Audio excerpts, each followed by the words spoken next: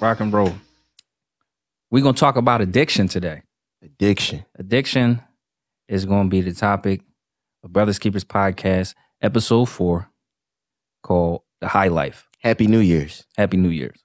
First thing a lot of people think of is drugs and alcohol. That's the first thing. That's the first thing. It's so much deeper than that. But that's the most obvious and, that's the most apparent. But that's not the only thing that people are addicted to. I would actually say that's not even the most prevalent thing that people are addicted to. Is addiction habit? I think they correlate. Habits form addiction. Talk about it.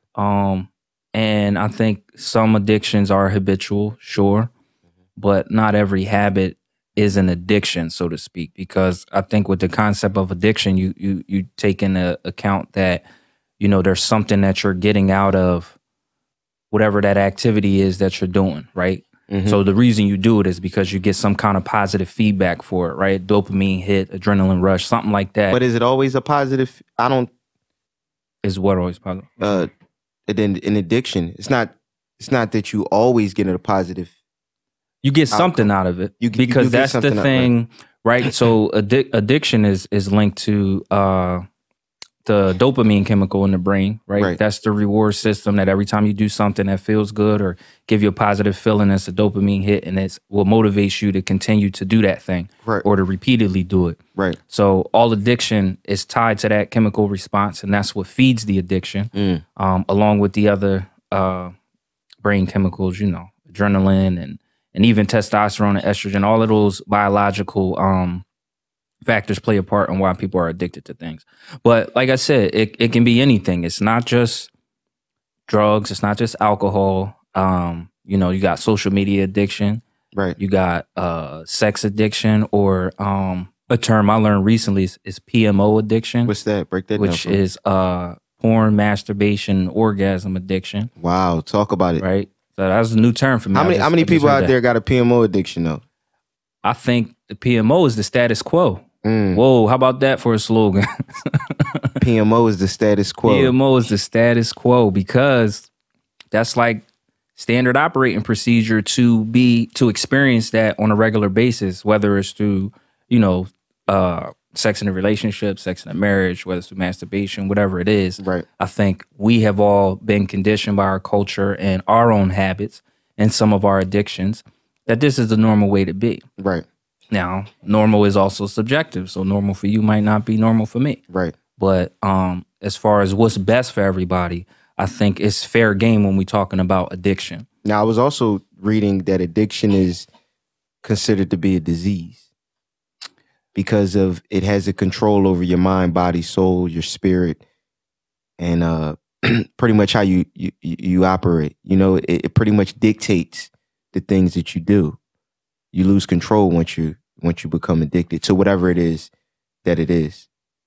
Sure. I mean, I think in this day and age, in this culture, for all of us, me included, before putting anybody on Front Street or them feeling like I'm putting them on Front Street, social media.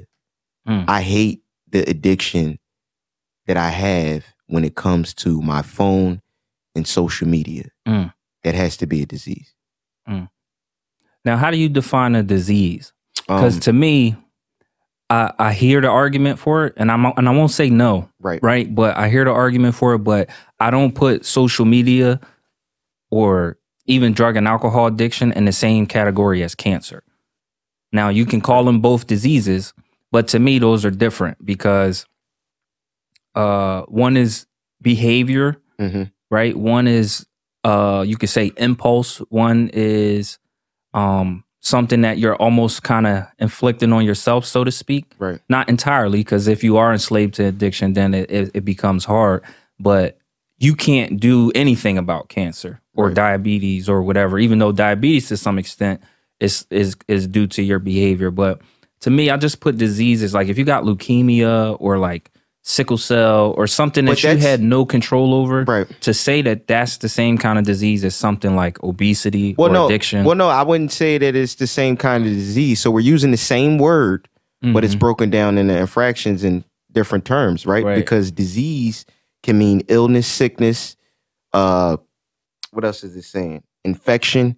But sickness, having cancer is a form of sickness, but Sure. being ill in the brain is a form of sickness.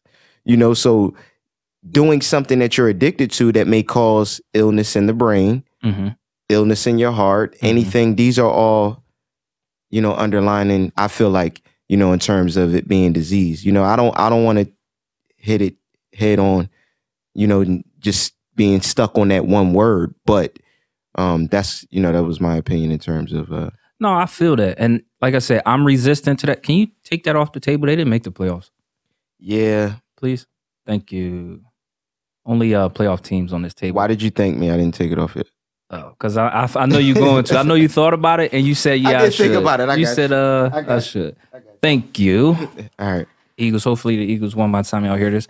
But, I'm resistant to it. And I know a lot of other people that are resistant to labeling certain things disease. Right. Because a disease in most people's minds is like, you're medically sick and there's nothing that you personally can do about the condition without medical treatment.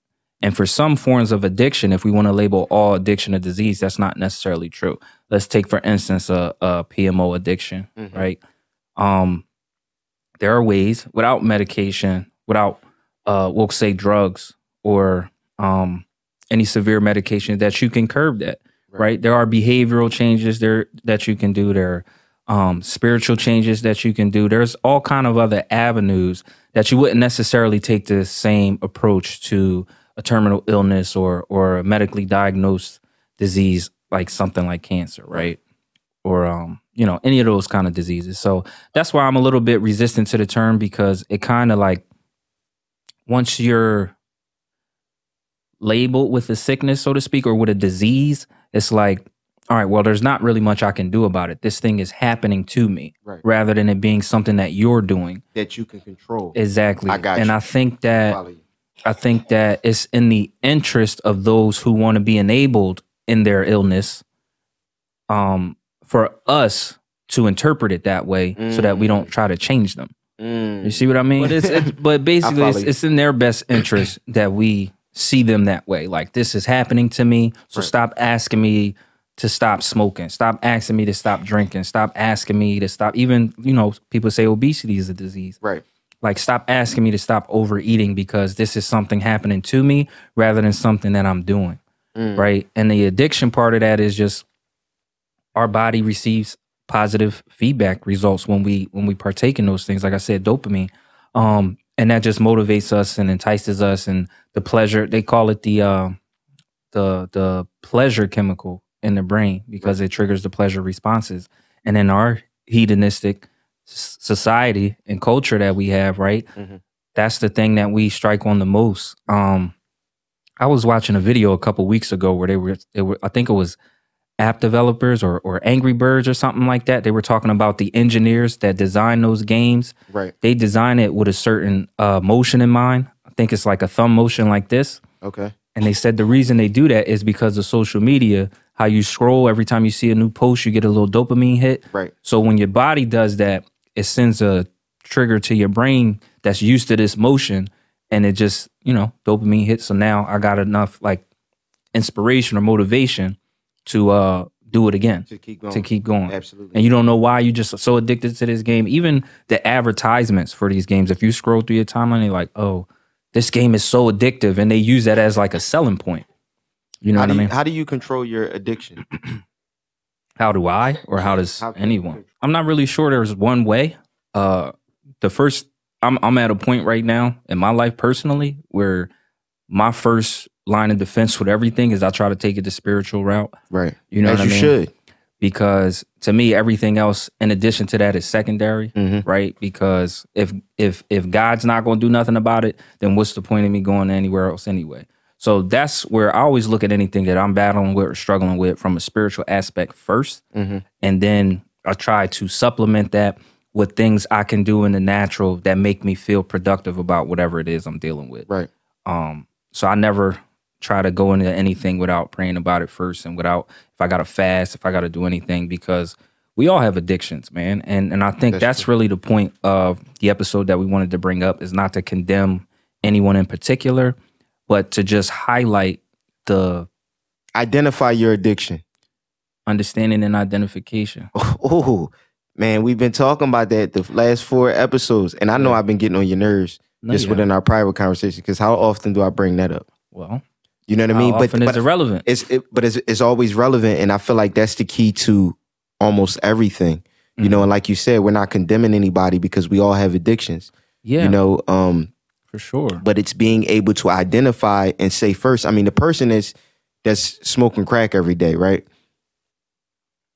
You're going to condemn him until he obviously stops smoking crack, right? Right. But if he is able to, even if he don't, but if he's able to identify and say, listen, I have a problem. He might continue smoking crack, but he identified, said, I have a problem. I'm addicted to this drug. I want to check myself into rehab. That's a start right there. So, you know, in terms of everything else, no matter what your addiction is in life, it's not always, like you said, a drug, but you got to identify and say, okay, this is really a problem for me. Right.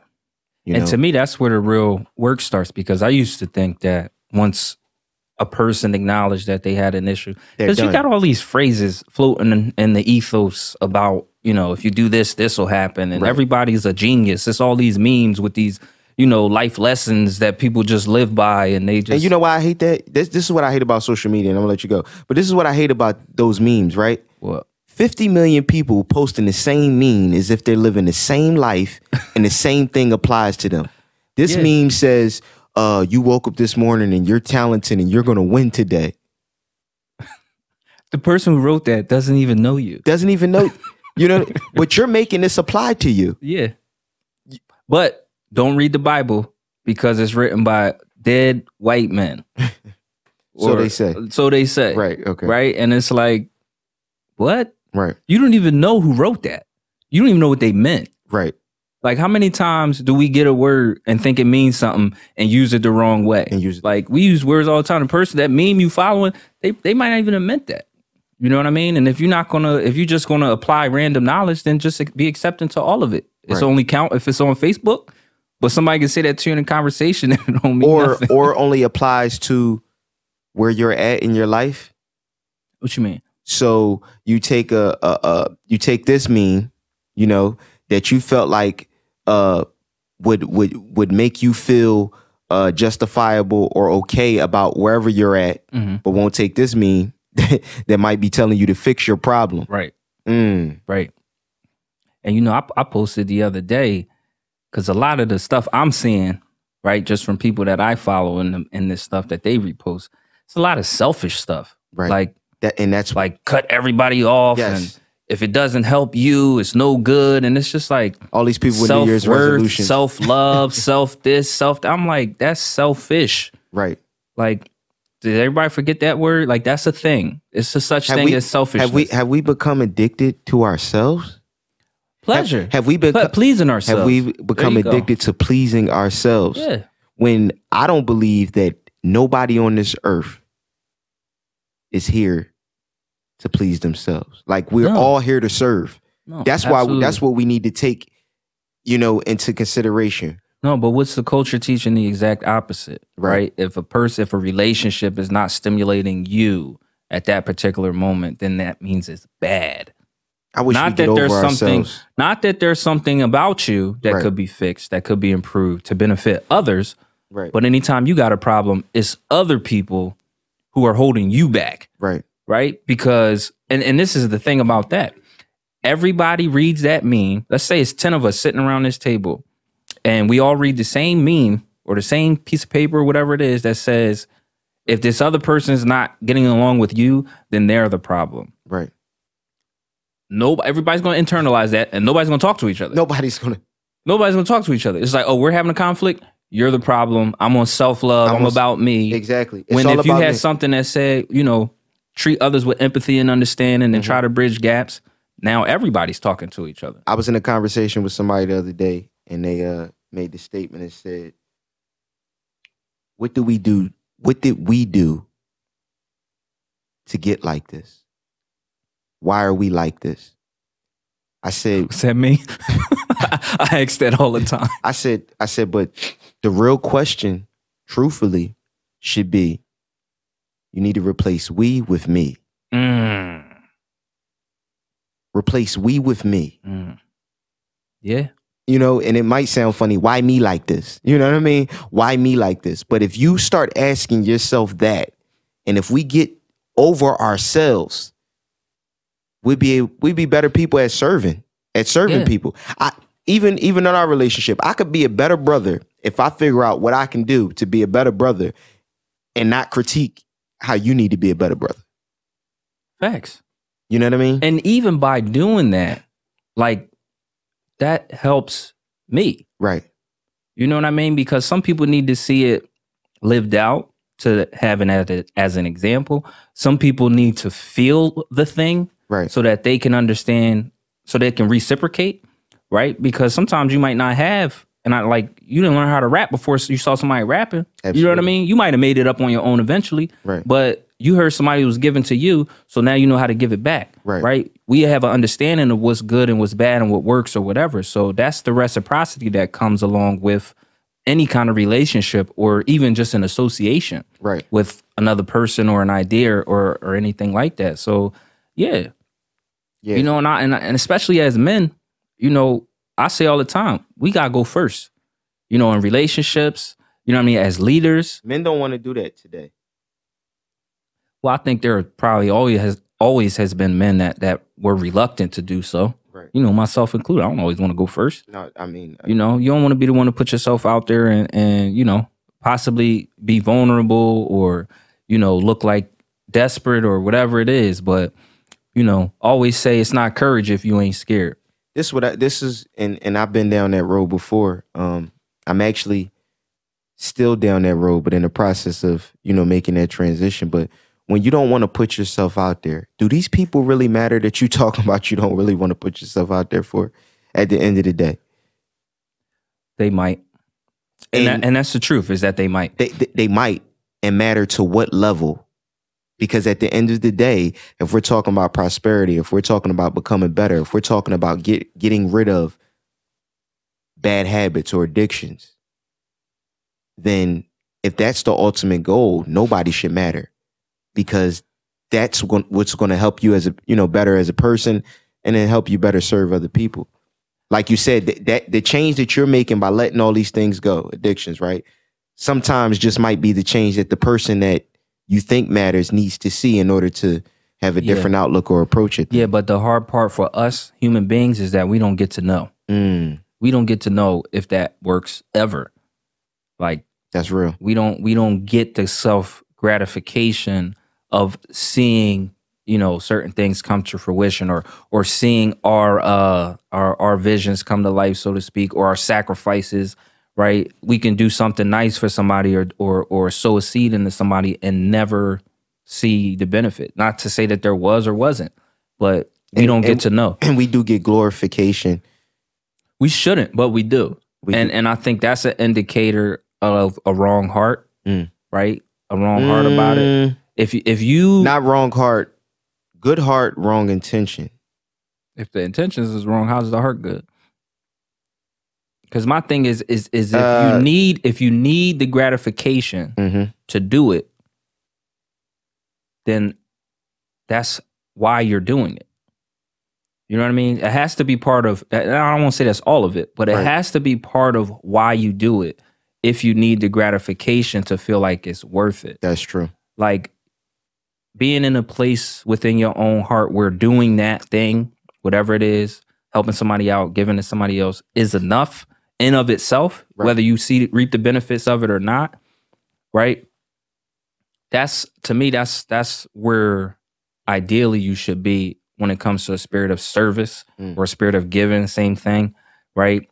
When it doesn't necessarily matter, right? And it's like we talked about in the last episode is, you know, managing your expectations. So if you don't ever expect anything back, anytime you get something back, it's like, wow, you can really appreciate it. Yeah, you're not even. But if every time you give out something, you're expecting something in return, you're not going to get it all the time. So you're setting yourself up for that disappointment. And if you just give freely or give what you have, or when you can, right? Not begrudgingly. Right. That's what the Bible teaches, is don't give begrudgingly when it comes to offering, right? Not under compulsion, which is why tithes is unbiblical. Right? In the modern sense. Tithes is unbiblical? Yeah, in the modern sense, we shouldn't still be paying tithes according to the Bible because that was Old Testament Jewish law. But a lot of Christians preach that now. Now, it does say offering, right? Because we should always give, but it says not under compulsion, not being compelled to give, and should give with a cheerful heart. So if I'm not cheerful about what I'm giving, if I'm giving begrudgingly, then I shouldn't be giving.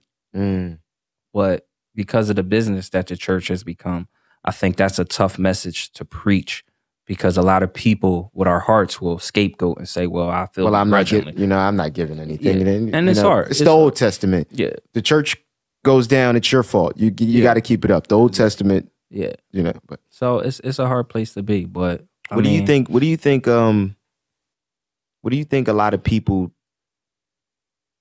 what are you noticing about people's addictions? What do you feel like our biggest weaknesses are in today? I mean, you got some people that are addicted to pain.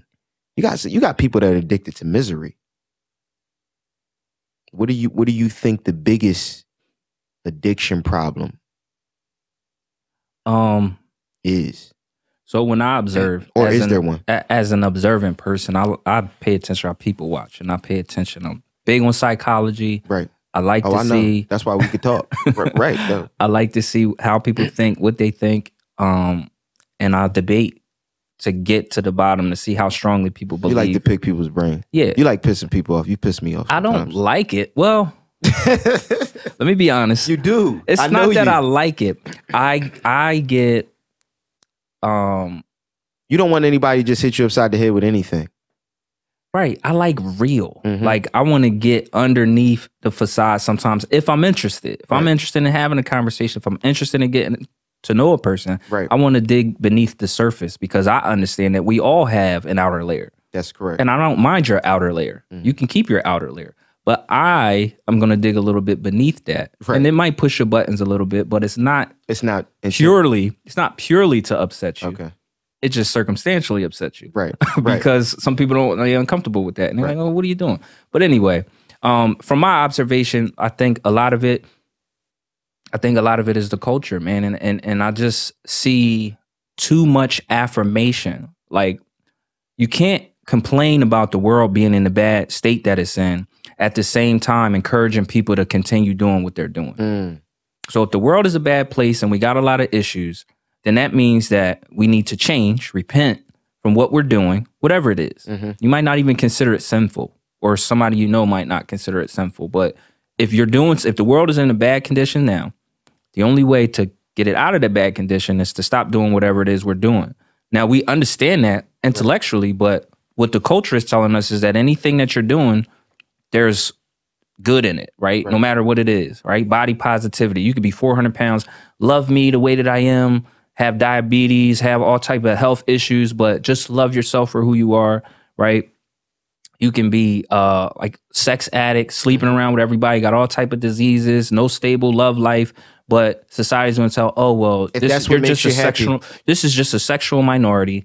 And people need to understand that you have this and like not do anything about it, not change, right?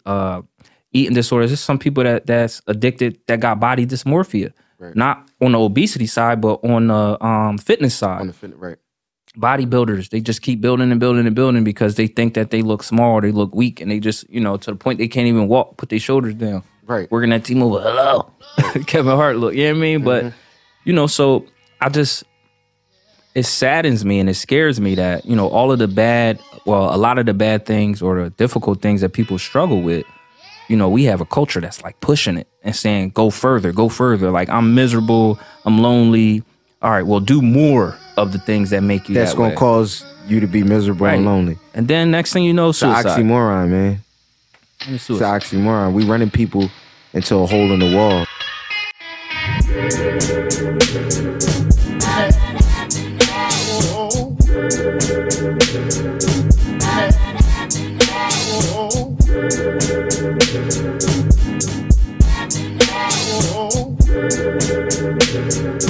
Oh.